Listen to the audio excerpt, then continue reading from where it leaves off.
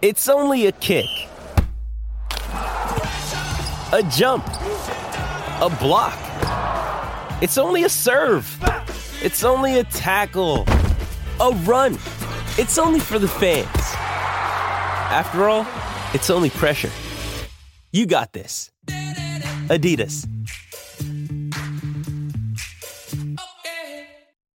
Want to witness the world's biggest football game? Head to iCanWin.com.au, predict Australia's score with a crystal ball, and it could be you and a friend at the FIFA World Cup Qatar 2022 semi-finals, all thanks to McDonald's. Maccas, together and loving it. T&Cs apply. Tennis Direct are Australia's favourite online tennis store with fast delivery and great prices. Free delivery on orders over $150. Just visit their website, tennisdirect.com.au, and you can get a 10% discount store-wide. Just use the promo code FIRSTSERVE10. That's FIRSTSERVE10. GLG Green Life Group, celebrating 25 years. Your open space specialists at glgcorp.com. The First Serve, your home of tennis. Welcome everybody to the First Serve. It is our final Monday night for 2020 before we launch again in 2021, whenever the tennis season is going to start. Brett Phillips with you, 1300 736 736 to contribute. Off the top, I've got a ripper prize. We've been promoting it on our socials to give away to our best caller tonight. We're going to do this in sort of the first 15 minutes or so. We'll allow me to talk back at the end. We've got a couple of chats we're going to bring you in the middle, all thanks to Yonex, who are a great supporter of ours. A big trolley bag for a player, a coach, a tennis lover. You'll fit about 15, 20 rackets in there. You'll fit everything you need to take you around the world. It's a great prize. Someone who might want it for Christmas or for your good self. It'll fit everything you need into your tennis travels. So I need you to make a contribution tonight and bring something to the table. Also, I want to announce tonight, joining the First Serve is First Serve Tennis Sunscreen. It's been developed specifically for tennis. The ads have been running on SEN all day. You can head to sunblesssunscreens.com.au for your First Serve Tennis Sunscreen. Simply order online for the summer. Use the discount code SEN. Now, stock will be available around the 21st of December to arrive for Christmas. You can put your orders in right now. Get in early. So we're going to throw in a couple of bottles for you, plus a cap, along with a Yonex trolley bag for our best caller tonight. You'll also discover, when you head to Sunbless Sunscreens, they've got First Tee Golfer's Sunscreen, First Wicket Cricket Sunscreen, and the First End Lawn Bowl Sunscreen, developed specifically for those sports as well. So sunblesssunscreens.com.au is where you need to head to order and use that discount code SEN. It's great to have them on board for not only tonight's show as we launch, but right into 2021. 1300 736 736. Your thoughts on the summer of tennis. You can speculate and pontificate and everything else. We'll try and give you a few answers, but the decision still might be a week away. Who knows? I mean, this is dragging on some time. Your favourite highlight for 2020, predictions for 2021. Share with us anything you like. I know there was a bit of Victorian Premier League tennis over the weekend. There's UTR events going on right across the country. So if you want to be a winner tonight, make a contribution. Bag, sunscreen, cap can be all yours. 1300 736 736. Australian Open 2021 in the summer of tennis. Well, this is the latest information that I have tonight, which probably hasn't changed a lot from what I put on social media over the weekend, speaking to different radio channels across the last few days, and everything right now is in the hands of the Victorian government, who are naturally taking their time to work through the complexities of allowing such a large amount of internationals to come into Melbourne, which would no doubt have Daniel Andrews, his team, and all the health officials naturally on edge, knowing they can't afford any sort of quarantine slip-up on the back of what happened with the quarantine bungle heading into and leading to the second wave here in Melbourne. It's certainly my understanding that the Pakistani cricketer situation in New Zealand has added a little bit to their worry. I mean, they've been cautious all the way through here, but that just adds some further thought as to what's happened with a much smaller travelling party of 53 and 7 COVID cases. How many will the government let in? That's to be ratified. And what will the quarantine setup look like? As I've mentioned on radio in the last week and via social media, it's my understanding that that 14-day compulsory quarantine window would be around January 7 to 21, the ability to practice in quarantine ticked off. When I say ticked off, yes, it hasn't been released publicly, but I believe there is, and I know there are differing reports around, so I can only go on what I've been told confidentially, that there is a in-principle agreement for practice to happen. Now, that's taking some time to work through just how exactly that quarantine training bubble is to be set up. The players and tours simply won't accept players being confined to their hotel room for 2 weeks with no ability to prepare for a Grand Slam. And that is a more than reasonable demand. The government, I'm sure, would understand that. And my understanding is they do. And they want the Australian Open to go ahead. But they'd be wrestling with ensuring that this is done correctly. We've seen today Hotel Quarantine 2 announced for Australian citizens returning from overseas to begin next Monday, where this time will be Victoria Police 24/7 ensuring there are no repeats of the bungles of Hotel Quarantine 1. No private security firms this time around. And that is the first priority of the government, to get this right, to ensure the health and safety of Victorians, to allow nothing to jeopardise us experiencing a potential third wave that can affect us from having a normal life, which we've all returned to and have craved for so many months. So the start date, still to be confirmed. Is it going to be delayed a week, January 25, 2 weeks, Feb 1? Reports certainly from various outlets in the last few days pointing towards February 1, and that is certainly the information that I have as well. So if the players finish their quarantine around January 21, having been allowed to practice and train, can that suffice as preparation for a Grand Slam? There is no doubt they prefer a lead-up event, the players, but I'm told that wasn't a non-negotiable, but it would certainly be more than ideal. So my understanding is the doubles and the wheelchair event wouldn't be sacrificed. We know the AO Junior Tournament won't go ahead, which is 128 players all up, plus the support personnel, and a big decision still to be made on the AO qualifying event, which is another 500 to 600 people all up. Now, the tour's view is there is no point having qualifying if other additional challenger and ITF events won't be allowed to give players playing and earning opportunities whilst in Australia. And that makes perfect sense. I mean, you come in quarantine for 2 weeks, lose first round qualifying, and you're on a plane out of here. So the tours are certainly pretty steadfast. It's got to be, and Tennis Australia I'm sure would be, and they've been trying to create a summer of tennis. I mean, normally in a normal year it'd be 4 weeks and playing the lead-ups and having a full month of earning opportunities whilst you're in Australia.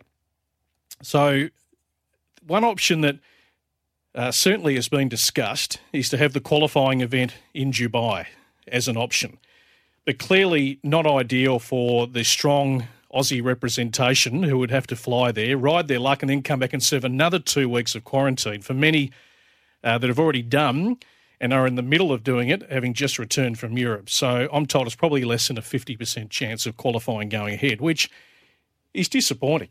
Everyone wants the qualifying to go ahead, because it's those players well down the pecking order who need to start earning regularly from the game again. I mean, these are players that have never played in a Grand Slam or just every now and then make a Grand Slam appearance. To be able to put $60,000 in your pocket at the start of the year is huge for those players. The US Open didn't have qualifying, but they did have a financial compensation package for the players, and that would have to be agreed to if qualifying couldn't go ahead. So it's complex. When is the decision going to be made? Well, we thought it was last week. We thought tomorrow looked like it was going to be D-Day, because the tours have certainly indicated through their communication channels the last few days they wanted to have their respective calendars out for the first quarter of 2021. But this might be a decision that is made later this week or maybe next week. The Victorian government is going at the beat of their drum, not everyone else's. Everyone else wants it absolutely ratified. Let's get on with it. Let's get this summer happening. But you can understand, maybe for those listening interstate tonight, you might think, why is the government taking so long here? Well, if you know what we've been through in Victoria, you can understand the cautious approach. And I certainly don't begrudge them from wanting to get every I dotted and every T crossed to make sure that there is no chance that bringing in so many internationals, and we're talking somewhere around 1,500 to 2,000 people, all up, players and personnel, that even one breach could affect us in our daily lives. So a bit to be worked through. 1300 736 736. The Yonex trolley bag is yours tonight. The 2 bottles of sunscreen, the First Serve Tennis sunscreen. Throw in the cap as well. It's all yours. Just got to make a contribution to the show tonight, and you can take that great prize away. Also coming up, Daniil Medvedev is a star, there's no doubt. Won the ATP finals a week ago. His last 2 years, let's say 3 years, have been absolutely outstanding on the tour. To go from the mid-60s in the rankings to the world's top 4, it's been on the back of a lot of hard work and a great team. Now, he has a coach called Gilles Savara, the Frenchman, who obviously has got lots of plaudits. He was Coach of the Year last year, and he's often getting a fair bit of camera time in the player box. But we're going to speak to a little bit later on tonight, a little secret weapon in the Medvedev camp, who might just be that 1 or 2% difference in elevating him past a pack of players. So when we talk about how many people can come out with the players as part of their entourage, there's a lot of good people that will be left home, but there are people in tennis who don't always travel and who probably prefer not to travel, because that's one of the tough parts of being involved in the industry, is that you're away from your family for considerable weeks. But there's a lot of people who will simply work from home and contribute to a player's rise in the game. And grassroots, we've talked about it certainly all year. Have a chat tonight to a guy who's heavily involved in the game up in New South Wales. That's an interesting situation. We'll discuss that a little bit later on as well. Tennis Direct, Australia's favourite online tennis store, fast delivery, great prices, free delivery on orders over $150. You can log onto their website, tennisdirect.com.au. Use that promo code FirstServe10. First Serve listeners can get a 10% discount store-wide. Great to have Tennis Direct on board. But happy to take your calls after the break. 1300 736 736 here on The First Serve. GLG Green Life Group, your open space specialists. Celebrating 25 years of industry experience and exceptional service at glgcorp.com. The First Serve, your home of tennis. Brett Phillips in the chair, our final show for 2020. 1300 736 736 to be a part of it. Got the Yonex trolley bag, got the 2 bottles of sunscreen, the First Serve Tennis sunscreen. Great to have Sunblessed sunscreens on board with us. Make sure you check out their website. Not only tennis, lots of sports, lawn bowls, cricket, golf for the summer, specifically designed for those particular sports.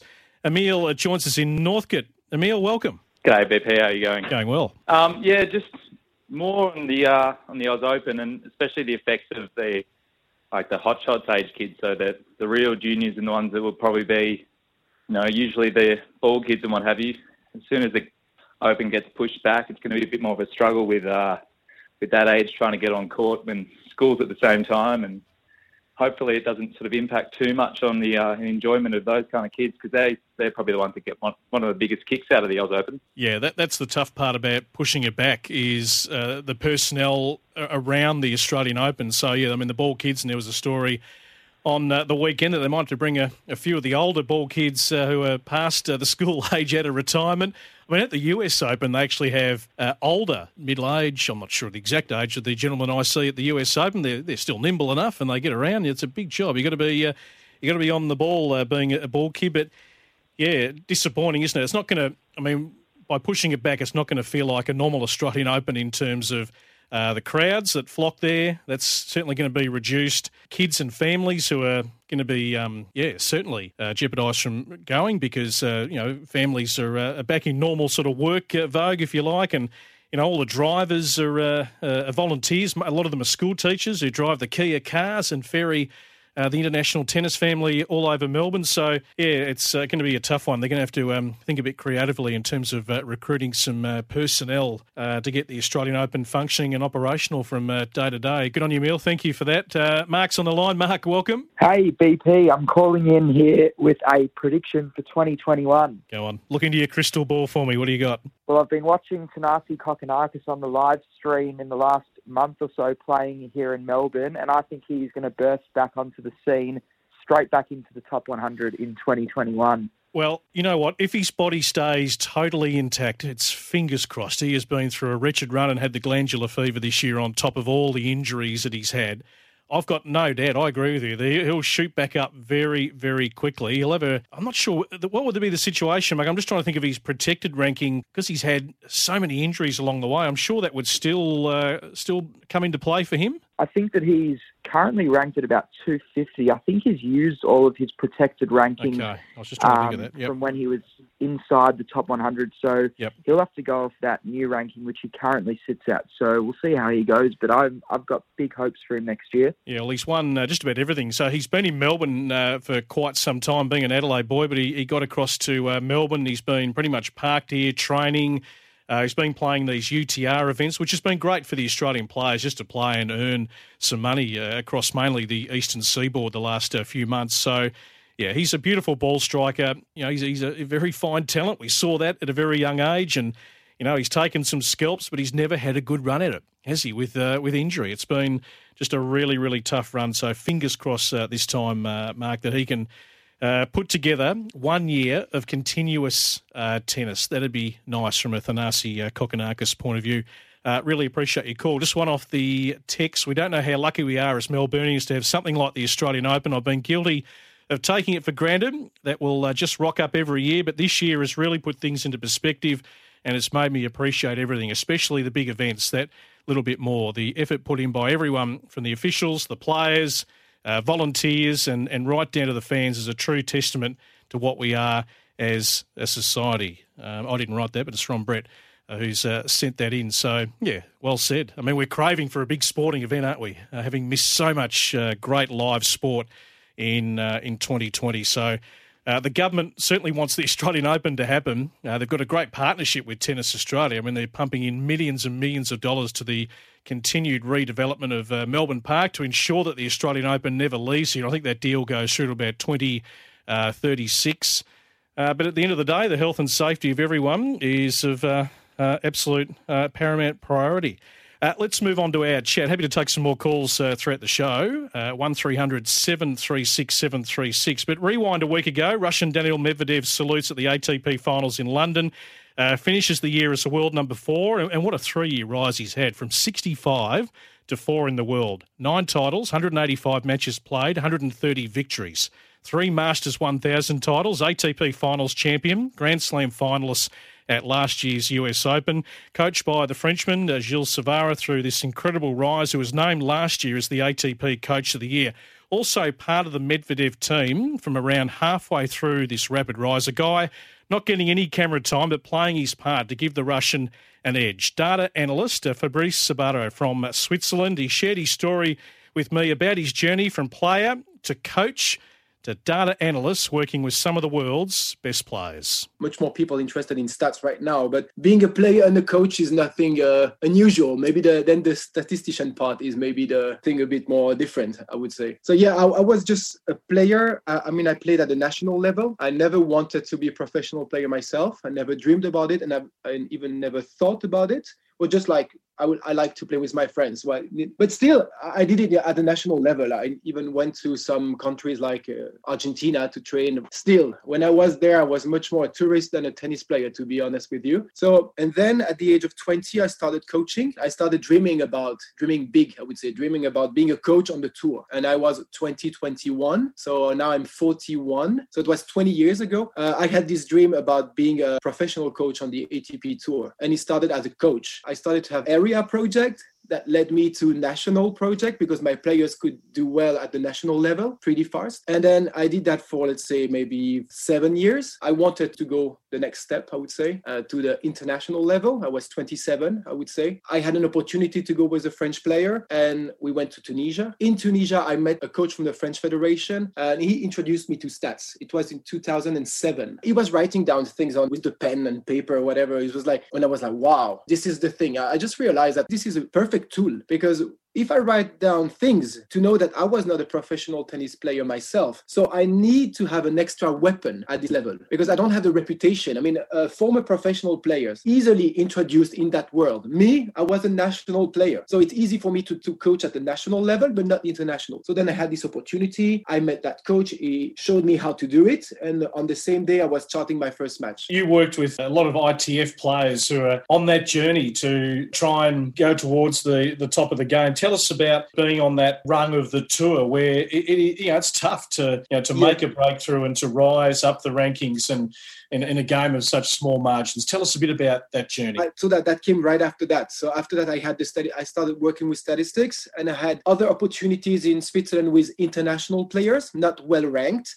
One had no ATP point, and the other girl, she was 450. I started being a coach on the tour and working with my stats, but I was totally alone. I mean, at that stage, statistics, people were more laughing about statistics than saying it's interesting. It was my own thing with my player. Me, I had my weapon, I had my tool, and I used it at ITF in this jungle of the ITF. But I still had the belief at that stage that with my coaching, with stats, I could make it to the top with any kind of player. I was a bit naive. For 3 years, I had this thing to say, okay, I'm going to make it by myself with my tool and with myself, with everything. And actually, it didn't turn out this way. It's much more difficult than that to say. But I mean, it's good to be a dreamer, and it's good to be a bit naive, and that's exactly what I was. Sometimes in life, we all need just a breakthrough, an introduction. You meet the coach of Gilles Simon, 2019. I think you were at a coaching course. This was luck that I met that guy at that stage of my career. I would say I was a bit lost just before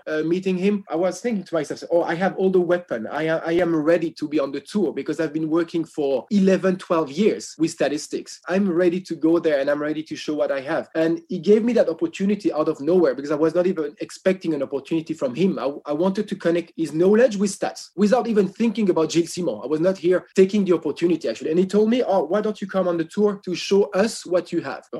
I didn't think about it. Okay, let's do it. Let's do it. And the week after, everything was aligned. I could jump on the plane next week. I had an agent in Canada, invited me to his place, and my girlfriend went on holiday to her mother with my daughter. So, wow, I said, it's perfect. So I came to Montreal with my backpack, let's say, knowing everybody with stats, and I was a bit lost there. And then he introduced me to 3 coaches. In the 3 coaches was Gilles Savara. I showed him what I was doing. I said, okay, this is stats, blah, blah, blah. I explained the whole thing. And I could see that he was really interested. And then all of a sudden he told me, okay, why don't we try the first match of Daniel in Montreal against Kyle Edmund? And I said, of course, I'm here for that.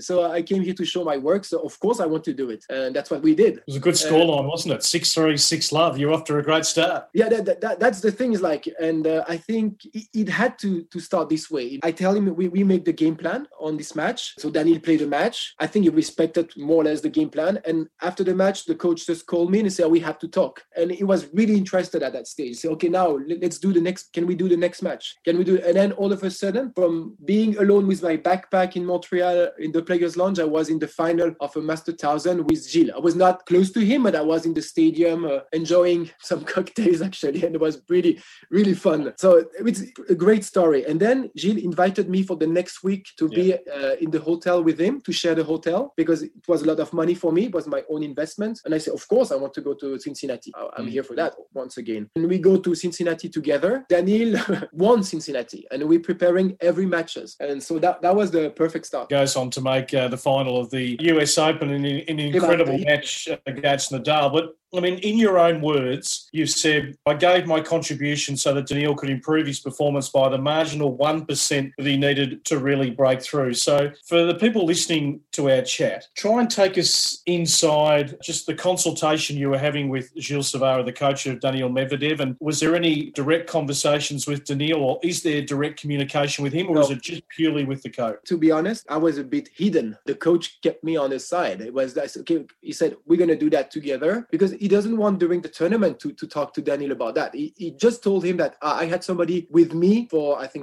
even for statistics, maybe he told him, but nothing else. And so no, I never had a chat with Daniil, never. All the match preparation, I do them myself and give them to the coach. And then the coach does whatever he wants in a way. Hopefully he's going to respect the plan, but how can I control it? If the player respects me and knows me, it's much better. But if it's not the case, this is not the end of the world for me. So that was like this. I was just talking with Gilles. We had a great relationship. championship, and we were preparing every match. The use of data, we're seeing it, obviously more and more, sports science has evolved. I mean, preparing an athlete in general now has, just gone to another level as we keep ticking through the years. Yes. Take us inside what impact you believe you've had on Daniil. I mean, obviously we watched the player, we've watched him emerge. He's finished 2020 strong. He's a legitimate member of the top 4 or 5. I think, he's certainly got the capability to win a Grand Slam. He's an intriguing guy. He seems like a really intelligent guy who obviously thinks about his tennis, and you can see the strategists out there. But what impact do you think you're able to have to maybe give that edge? Can you try and describe that for us? If with the match preparation, you can give 1 extra % to the player each match, because he knows where to serve, or maybe he knows what are the game pattern he has to play from the back of the court. This is the extra edge I can probably bring to a team. So then, I don't even know if he noticed it.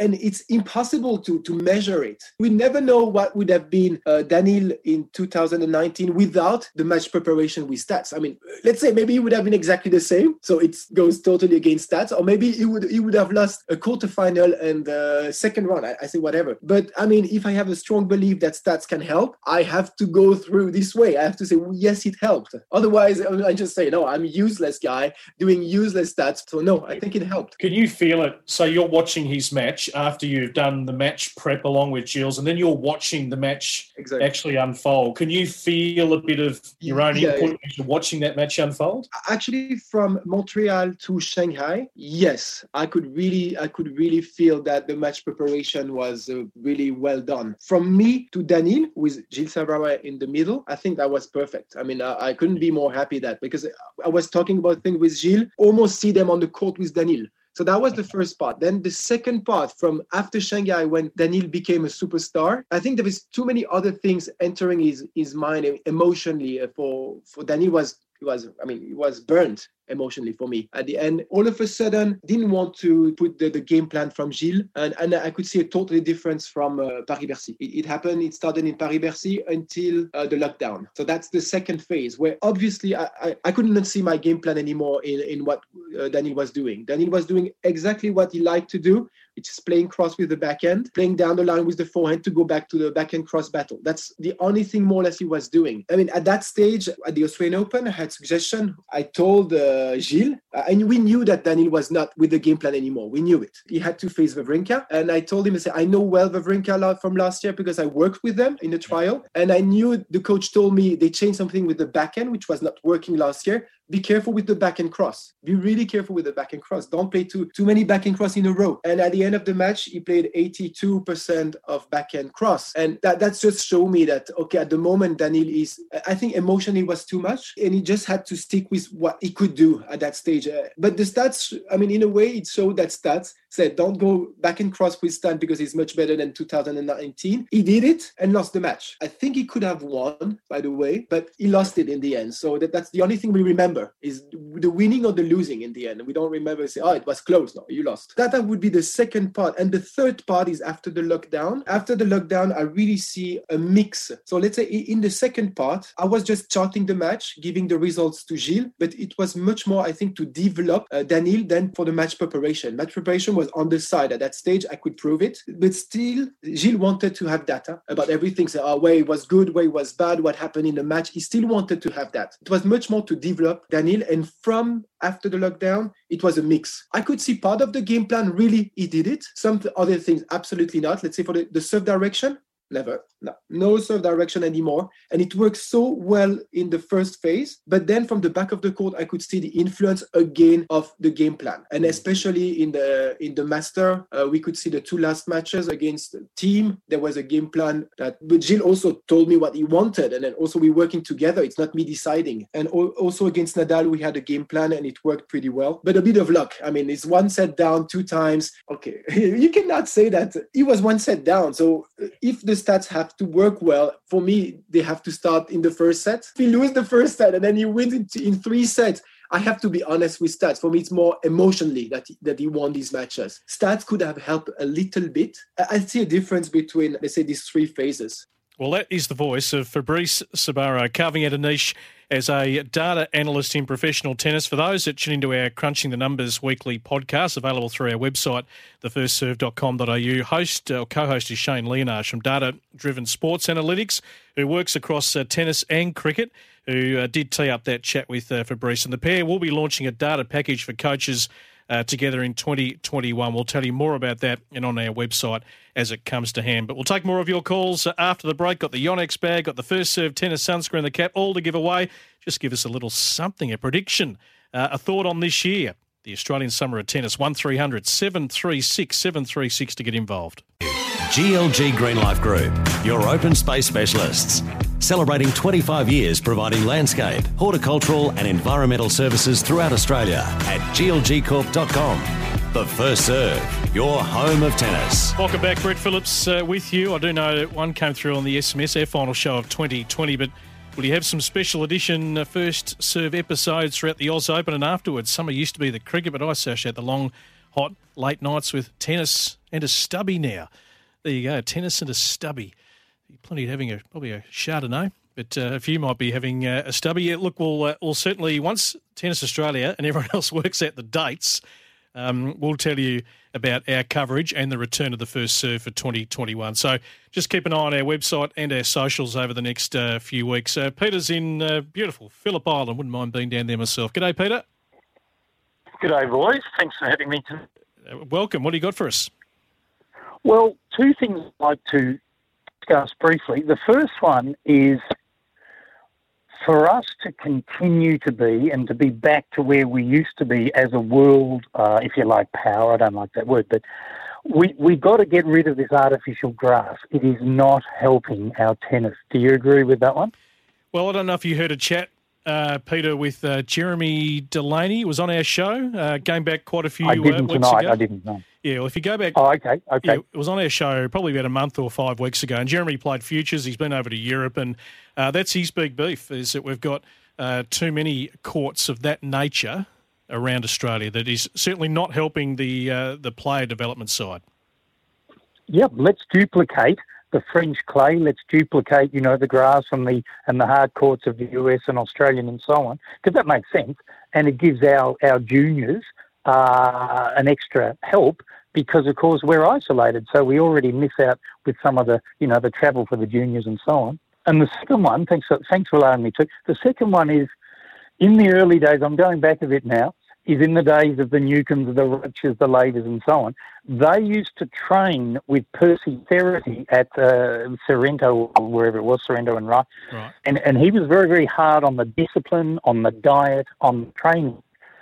I wonder, and I realise times have changed. I realise it's not how it used to be, but I wonder whether we can do more of that, where we take kids in Melbourne, in the cities, in wherever, or in the country, Albury, whatever, yep, where we take them and we train them for 2, 3, 4 weeks at a time on living, diet, routine, how to lose, how to be graceful, how to get fitter, all of this, like the Therapies used to do, where we have that high level. If we're not going to be quite on the pace ability-wise, we can have the stamina, we can have the ability to dig in, the ability to be a good loser, and so on. Yeah.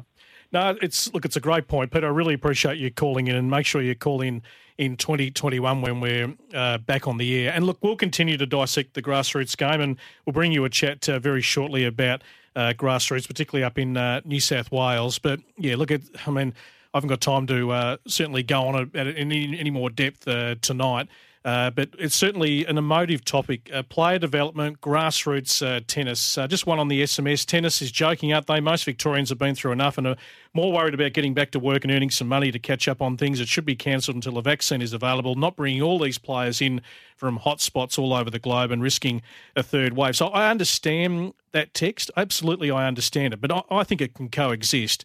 And that's what Tennis Australia is trying to convince the government. And the government is probably taking some convincing at the moment. They're having a very cautious approach. New York, by and large, made it work in a much more COVID hotspot than what Melbourne is. So I think they can coexist, but I understand the sentiment of that text. My prediction, the King, Roger Federer, to come back and win the Australian Open. If he doesn't play, I'd love Rafa to win here again. He deserves it. Always been a great friend to Australia. He'd love to see Nadal win all the slams twice. He's only won the Australian Open once back in 2009. So it'd be great for Rafa to be able to conquer Melbourne Park. But I think all of us in tennis would love to see the great Roger Federer win one more Grand Slam title. I reckon we'll slip in a break and we'll come back and have a listen to a really interesting chat with Dave Commons, who is involved heavily in tennis up in New South Wales, and happy to take a couple of calls before we wind up. We'll announce the winner, 1300 736 736 to contribute. GLG Green Life Group, your market leader in commercial open space maintenance and management. Celebrating 25 years throughout Australia at glgcorp.com.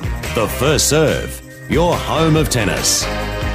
Well, this year on the show, we've put a focus more than ever on the grassroots of the game here in Australia. It's an emotive topic that stretches back many years, with many believing that Tennis Australia, with their centralised model and policies, are conducive to seeing the game really flourish like it should at that grassroots pathway level. Certainly at Tennis Queensland, and as recent as last Tuesday, Tennis New South Wales, there appears to have been a bit of a shift of power at board level, with TA losing some control. At the Tennis New South Wales AGM, President Kim Warwick was ousted after a year earlier surviving a vote of no confidence. 3 other board members were also replaced. Country Tennis in New South Wales, with 60% of the vote speaking up for their candidates.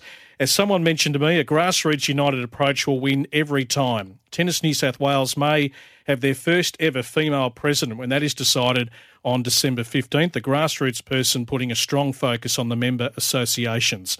Dave Commons played tennis as a junior, got into coaching at a young age and runs his own large academy up in Sydney, DCTA, and I spoke to him earlier today. The members obviously want some serious change. I guess the general feel, speaking to operators, I can only speak on my behalf. The general feel is that there was frustration initially or ongoing. Some members felt disillusioned, the feeling of discontentment over the years, I guess, with the board. I guess it's more evident in the last 2 years now. You've seen, I don't know if there's still a board member that was there from 2 years ago. It's been that much change since that point in time. So, I guess that feeling could come from various sources as well, from maybe not delegating funds openly over time and not being held accountable to it, and maybe members just feeling like, especially operators, feeling like they're just taking insurance at times, and seeing, I guess, funding go towards things like a lot of HR, a lot of non-tennis affiliated people gaining more employment, especially in New South Wales tennis. And I guess, there is a general stigma around Tennis New South Wales and Tennis Australia, with them having maybe not doing enough over the years. It's got to this point, I guess, where we're seeing a change from the top down, and the proof will be in the pudding. Look, from my perspective, I do think this new board, we're going to see large improvements, especially for rural areas, improvements in general infrastructure, focus on operators and staff development, maybe a bit more, and general improvement in government relationships. I think they're key things that will definitely happen, amongst other things, with noting the people that I know that are going on to the board now. So along with the DCTA, you're also going to be heading back to your native Newcastle. They've got a big tennis centre up there, and just take us through what you're going to be doing with that. And that would, I think, come under, wouldn't it, Tennis New South Wales as sort of an affiliate centre? Yeah, that's correct. And that won't change too much because, like I said, I do work with Tennis New South Wales. We'll just be an affiliated club. So that means our member base would now be Tennis New South Wales members. We'd follow that line, and that's the only changes we'd see. We'd have a better relationship, I guess, with Tennis Australia initiatives, one of which is working with another partner to bring in Access Tennis, which is a disability tennis program that's coming in, and disadvantaged programs, things like that we can play around with because of the size of the facility and the scope of the facility, and also because I want to do it, has something to do with it as well. They're the changes that we'll see in relation to working closely with Tennis New South Wales being an affiliated club. You've got some big plans. It's a huge centre. Newcastle, as we know, on the map of Australia, it's a big place and a real sporting community. Just take us inside this Newcastle Tennis Centre and just some of your plans and your ambitions. Well, it is a massive centre.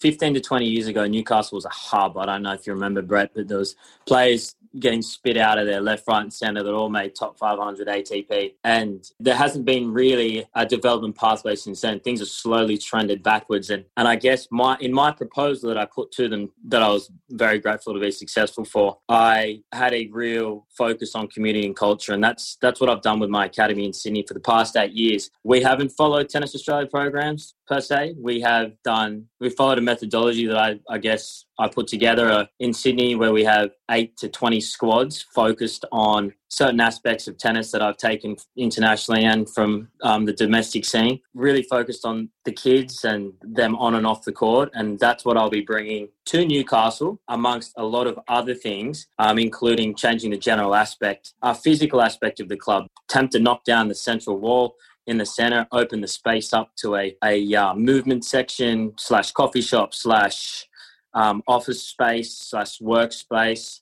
/ function area, all in one, to draw the general public in and have tennis, the facility at large, be attractive, not just the sport itself. So that'd be the first focus. And then, as I said in my initial statements, that I'd be trying to make tennis cool again. It's looked at as a heritage sport, and it's not cool to play. It's not a surfing or an AFL in Melbourne. In Newcastle, it's not amongst any pop culture sports whatsoever. So I think through various marketing strategies and program changes, social media influencers, we have to get on top of those things and then kind of make tennis trendy again. I'll take full ownership of that, because I don't see others doing that other than following Tennis Australia initiatives and leaning on those kind of things. I've never felt like I'm going to leave my business in others' hands, whether it's Tennis Australia, Tennis New South Wales. I'll engage the public to how I see fit. As I said in the intro, getting you on, and I was speaking to someone, who's highly respected, who's been in the private sector, who's, I know, trying to really champion for change. And I went through those as I was introducing you, the governance and responsibility and how that works across the sport. But one of the key points there was that the regions being responsible for regional programs is a big driver for change. The TA sort of look after the national stuff, and the states